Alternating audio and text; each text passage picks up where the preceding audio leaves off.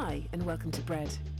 We're a newish, open-minded, spirit-filled, non-denominational church who now meet each week in Hollywood Adventist on the corner of Hollywood Boulevard and Van Ness in Los Angeles. In-person church life, as with the rest of life, is going to take a while to find its shape again post-COVID, and slowly and surely is going to be our mantra for a while. All these podcasts are taken for the time being from our Sunday services, hence the not always perfect audio quality and background noises.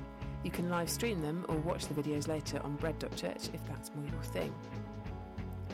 How to return is the theme of the current series. We hope it serves you well.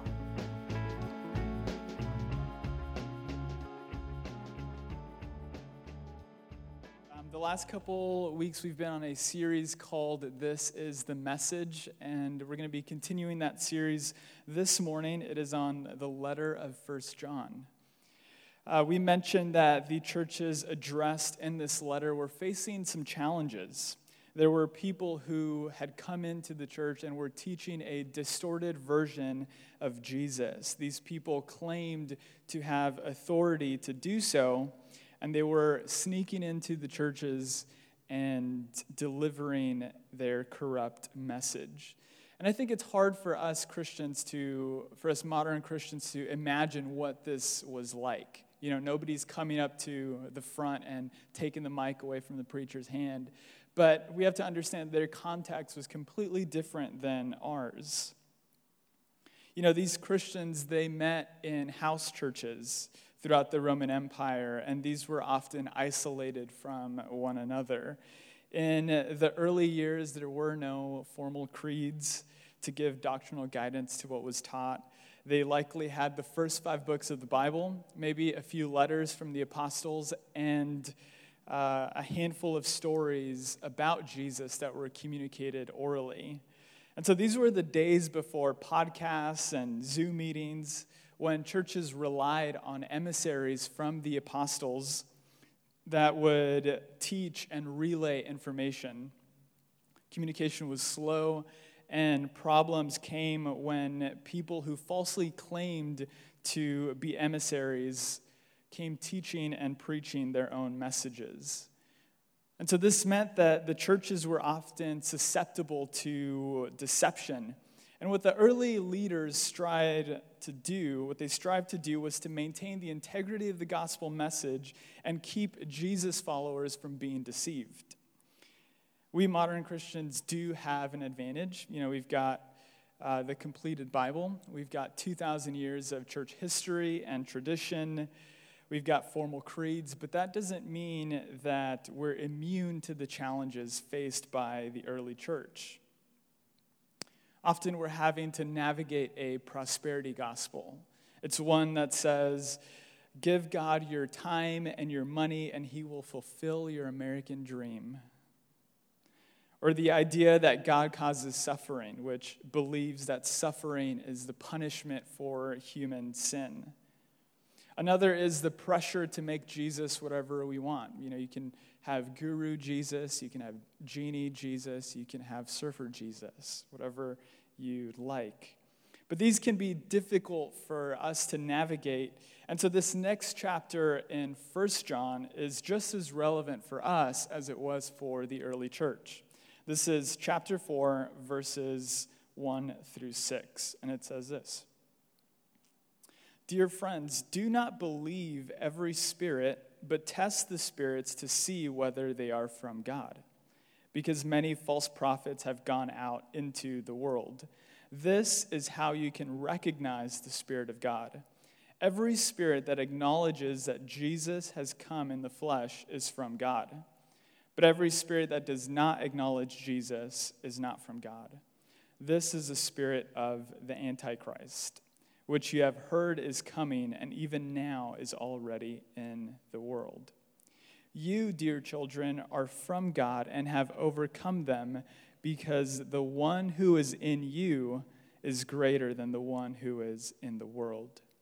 They are from the world, therefore speak from the viewpoint of the world, and the world listens to them. We are from God, and whoever knows God listens to us. But whoever is not from God does not listen to us. This is how we recognize the spirit of truth and the spirit of falsehood.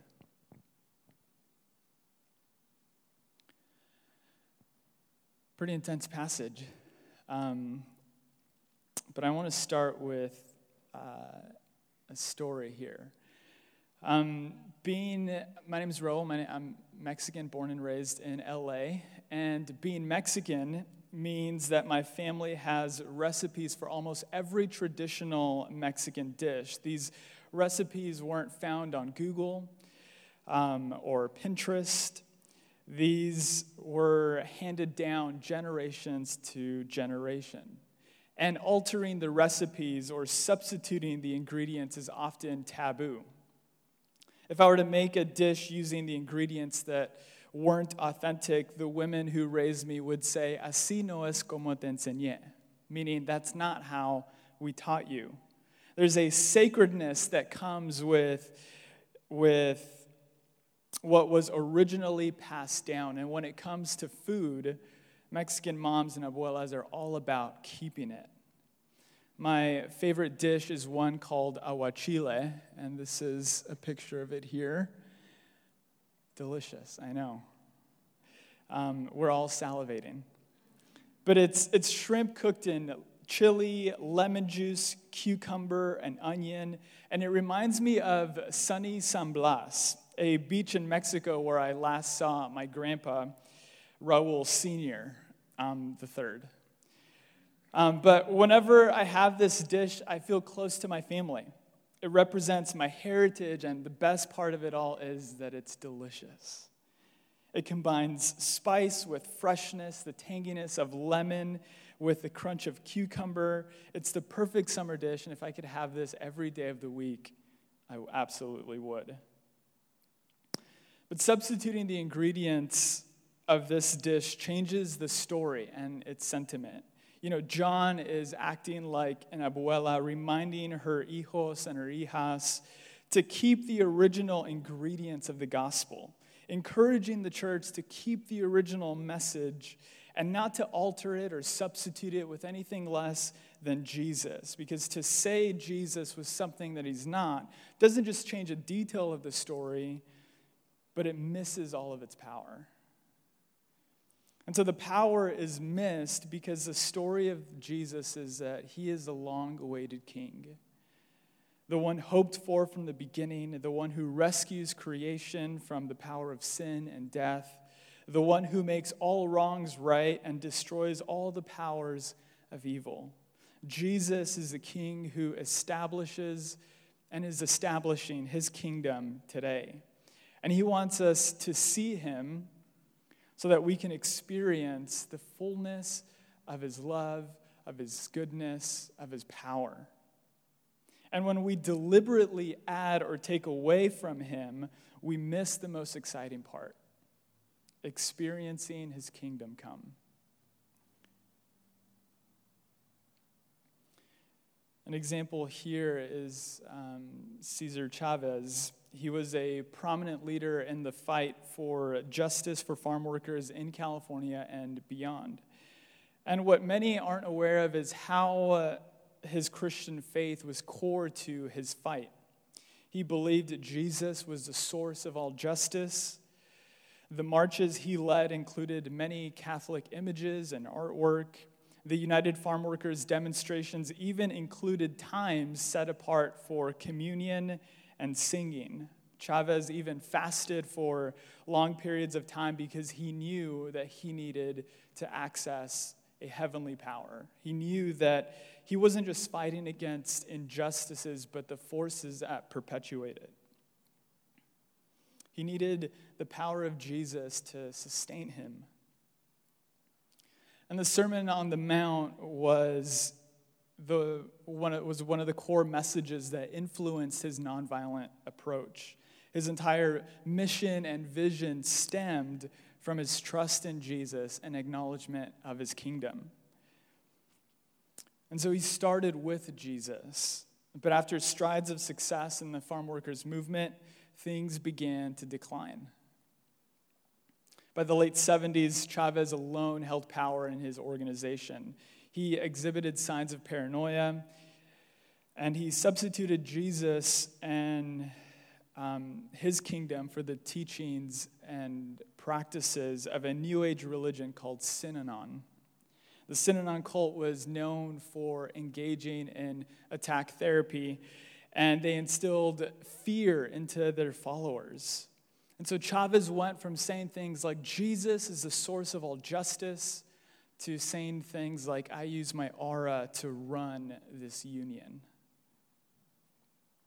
By the time Chavez died, the UFW plummeted in membership from 80,000 to 5,000. And so among many factors, we can also say that Chavez's downfall came when he substituted Jesus with something else. He was devoted to Jesus, but he ended up putting his trust and devotion elsewhere. For Chavez, Jesus was no longer king, so the signs of the kingdom ceased.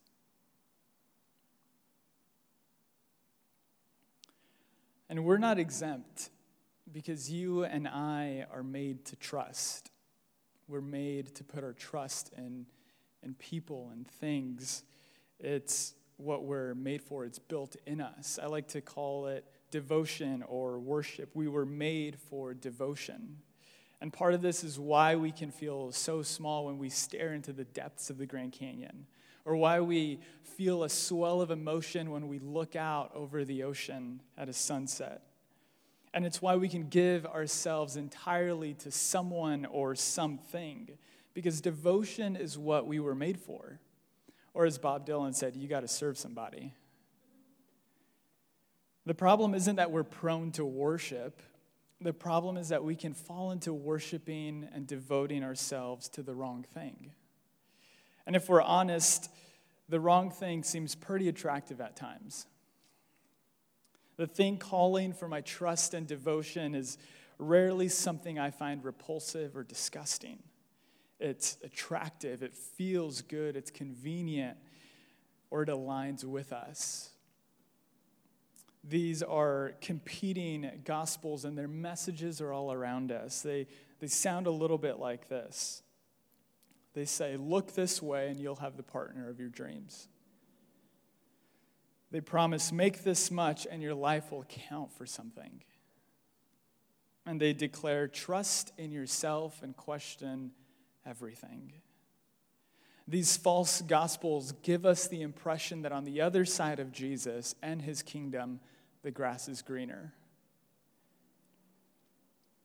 They promise that apart from Jesus, you can be your own God, that apart from his kingdom, you can build your own kingdom. And the things fighting for our trust and devotion are no friends of Jesus or his kingdom. They're not obvious. Rarely can we put a face to them. These are subtle, and they lurk in the least expected places. Often it's even in the air we breathe. You know, the life of faith and trust in God is sidelined by hyper-emphasizing reason and sensibility. And we're not against these, but the Enlightenment period taught us to put these above God, and he calls us to an upside-down kingdom that often runs against our logic. These entice us with false promises and the false narratives they create. Ultimately, what these tempt you and I to do is to betray our trust in the one who created us. And so it's for this reason that John says, test the spirits to see whether they are from God. Test the spirits to see whether they are from God.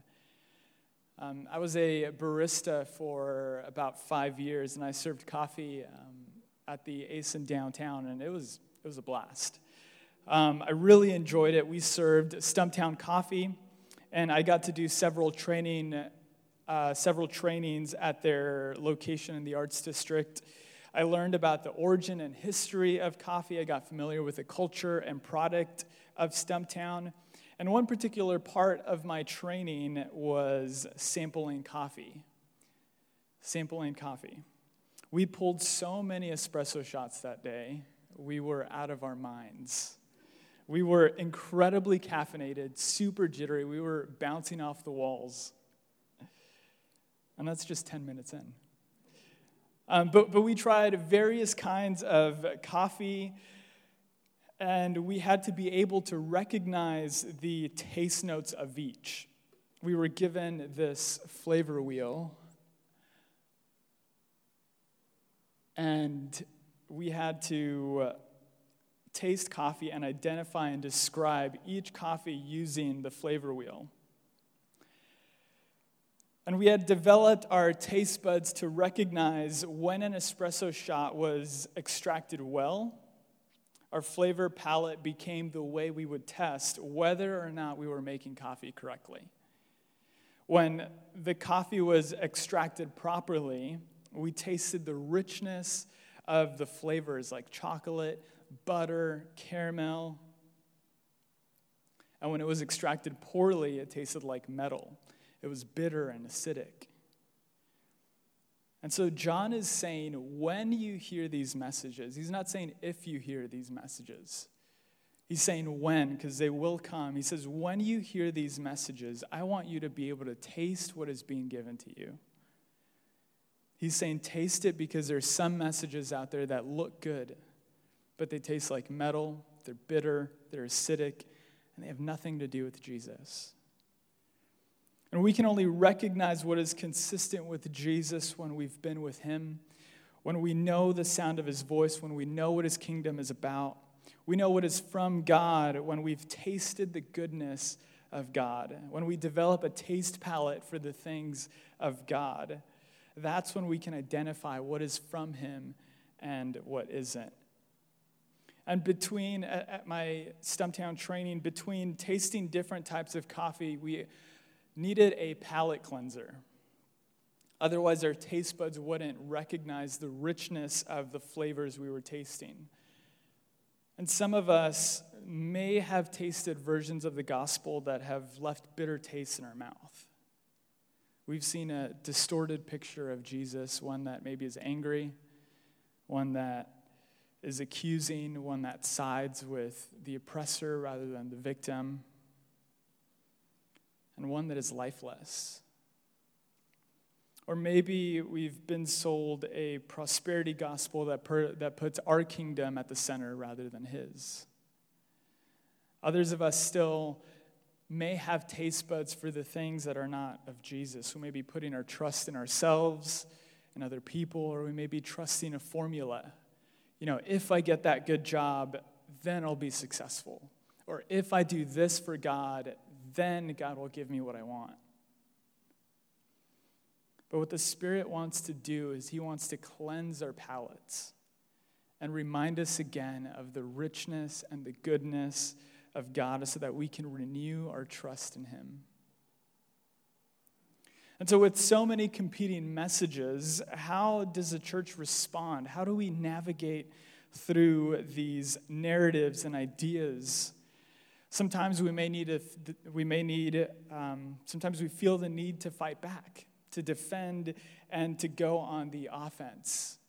You'll see this a lot on Facebook comments.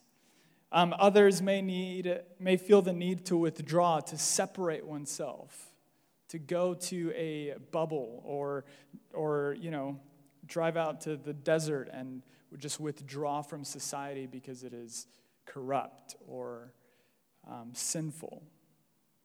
Others of us may, in our pluralistic culture, feel the social pressure to give in, to add to the gospel and create a jambalaya Jesus. But notice what the passage says, verse 4. It says, "You, dear children, are from God and have overcome them, because the one who is in you is greater than the one who's in the world." The Greek word for overcome is nikao, and it means to be victorious, to prevail, to win.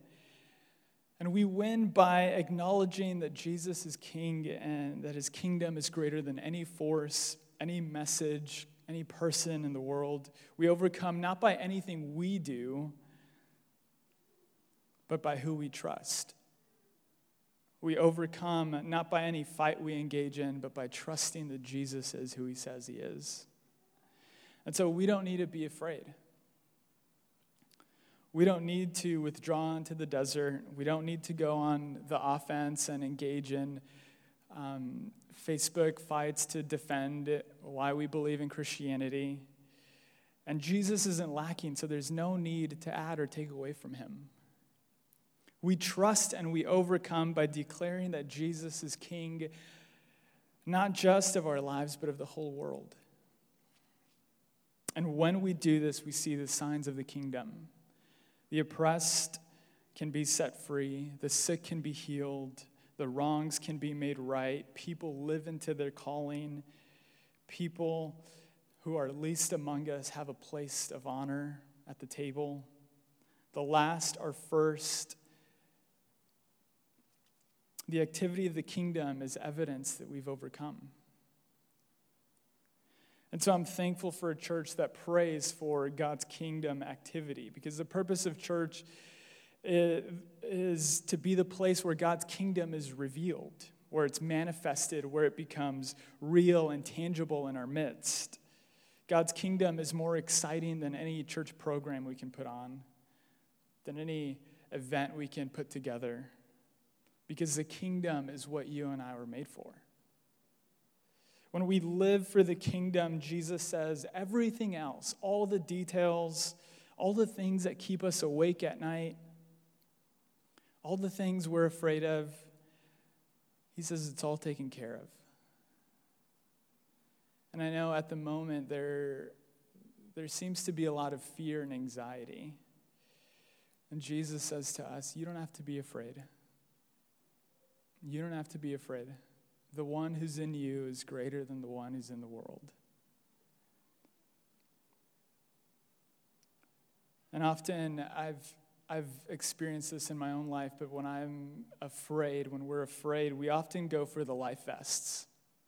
We go for the rafts. We try to jump ship. But Jesus is the captain of the ship who's unsinkable. Nations rise and fall. Money comes and goes. And everything fluctuates. But the Bible says that Jesus is the same yesterday, today, and forever. And so you and I can trust him. We can surrender to him. And as we do, we'll find that he cares for our souls. And so what is our trust in today? What messages, what ideas, what narratives have we surrendered to? The pandemic shook every part of our society. I remember getting laid off at the start and thinking, what now? What now? This job that I had put my faith in, this structure that I had trusted in, that I had relied on, was suddenly shaken. Nothing is immovable. Nothing is fixed. It's like something was revealed. It's like a curtain was pulled back. And what we saw was that everything can be shaken.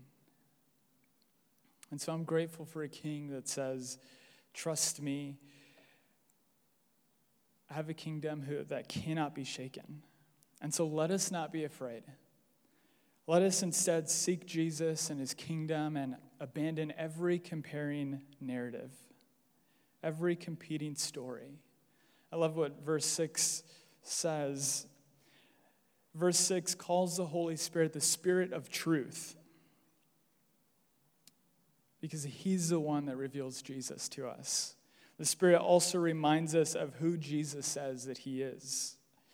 And some of us need to be reminded that Jesus has got our back. Some of us may need to be reminded that God is kind, that he likes you. Others of us may need to be reminded that suffering isn't caused by him. We may need to be reminded that we're forgiven. Some of us need to be reminded that God is the one looking after our children. And so we don't need to be afraid. Others of us need to be released from messages that have been placed on us. Messages like, you don't matter, you're a disappointment, you can't do anything right. We may need to be released from stories that we've been told, that it was our fault, that we're forever dirty, that we don't belong. But the Spirit shows us who Jesus is and what he says about us, which then changes the stories we've been told. In other words, the competing stories, the competing narratives, the competing messages lose power when we see Jesus and his kingdom. This is part of the kingdom reality that Jesus is set to establish. And so for a long time, I wanted to change my name. I felt my name was too complex. I know it's only 4 letters, but teachers always had a hard time pronouncing my name. And so for a short amount of time, I went by the name Bob. True story. I know. Of all the names, I said, what's the simplest name? And I went with that. My apologies to anyone named Bob. But it worked for about a year. Teachers were calling me this. My classmates were calling me this. I was like, sweet. Nobody's getting my name messed up anymore. But looking back, I wondered, what were the messages that I was hearing that made me want to change my name? What messages was I hearing that made me want to change my name? And I think there were several. One being that my name and language were embarrassing, that my name was not normal, and that I don't belong.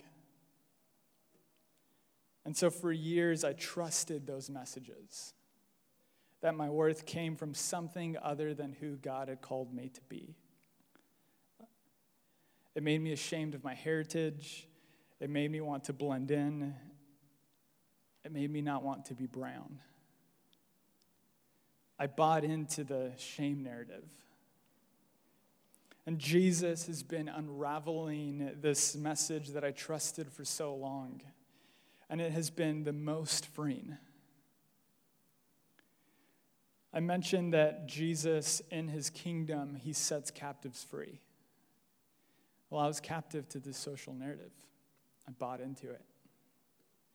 But Jesus has shown me that my name, my ethnicity is celebrated and embraced in his kingdom because you and I were made in the image of God. He wants to unravel the messages and the stories that have been holding us captive. But we have to first surrender to him, to trust him, because only then can he free us. And in his kingdom, we're free to be our true selves. And so the competing messages never told me that they loved me. The competing messages never gave up anything for me. They don't have a face. They're not relational. They don't know me. But Jesus, on the other hand, has a face. He knows me. He knows you. He's relational. He gave up everything. And he says, you can trust me. Here's how you can know. Just look at the cross. The cross of Jesus demonstrates his love for us, his commitment to us. And the resurrection confirms that he is who he says he is. That he is the one we were made for. That he's the Savior of the world. That he comes to restore, to redeem, to renew. That nothing is irredeemable. No one is irredeemable. And that he keeps his word. And that his kingdom cannot be shaken. And that this message that John is communicating to us, this gospel message, has the power to change and disarm anything that may be weighing us down. So if I can have the band come up.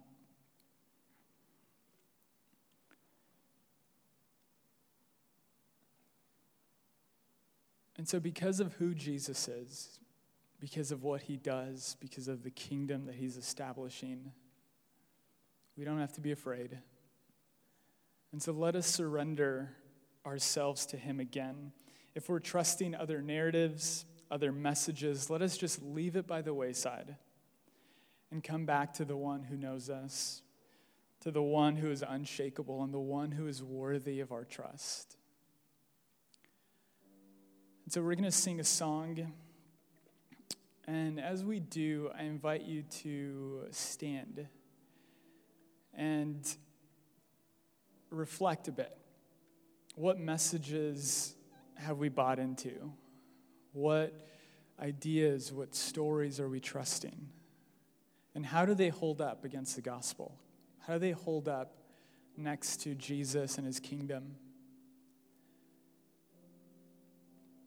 And just ask the Holy Spirit, God, what do I need to surrender?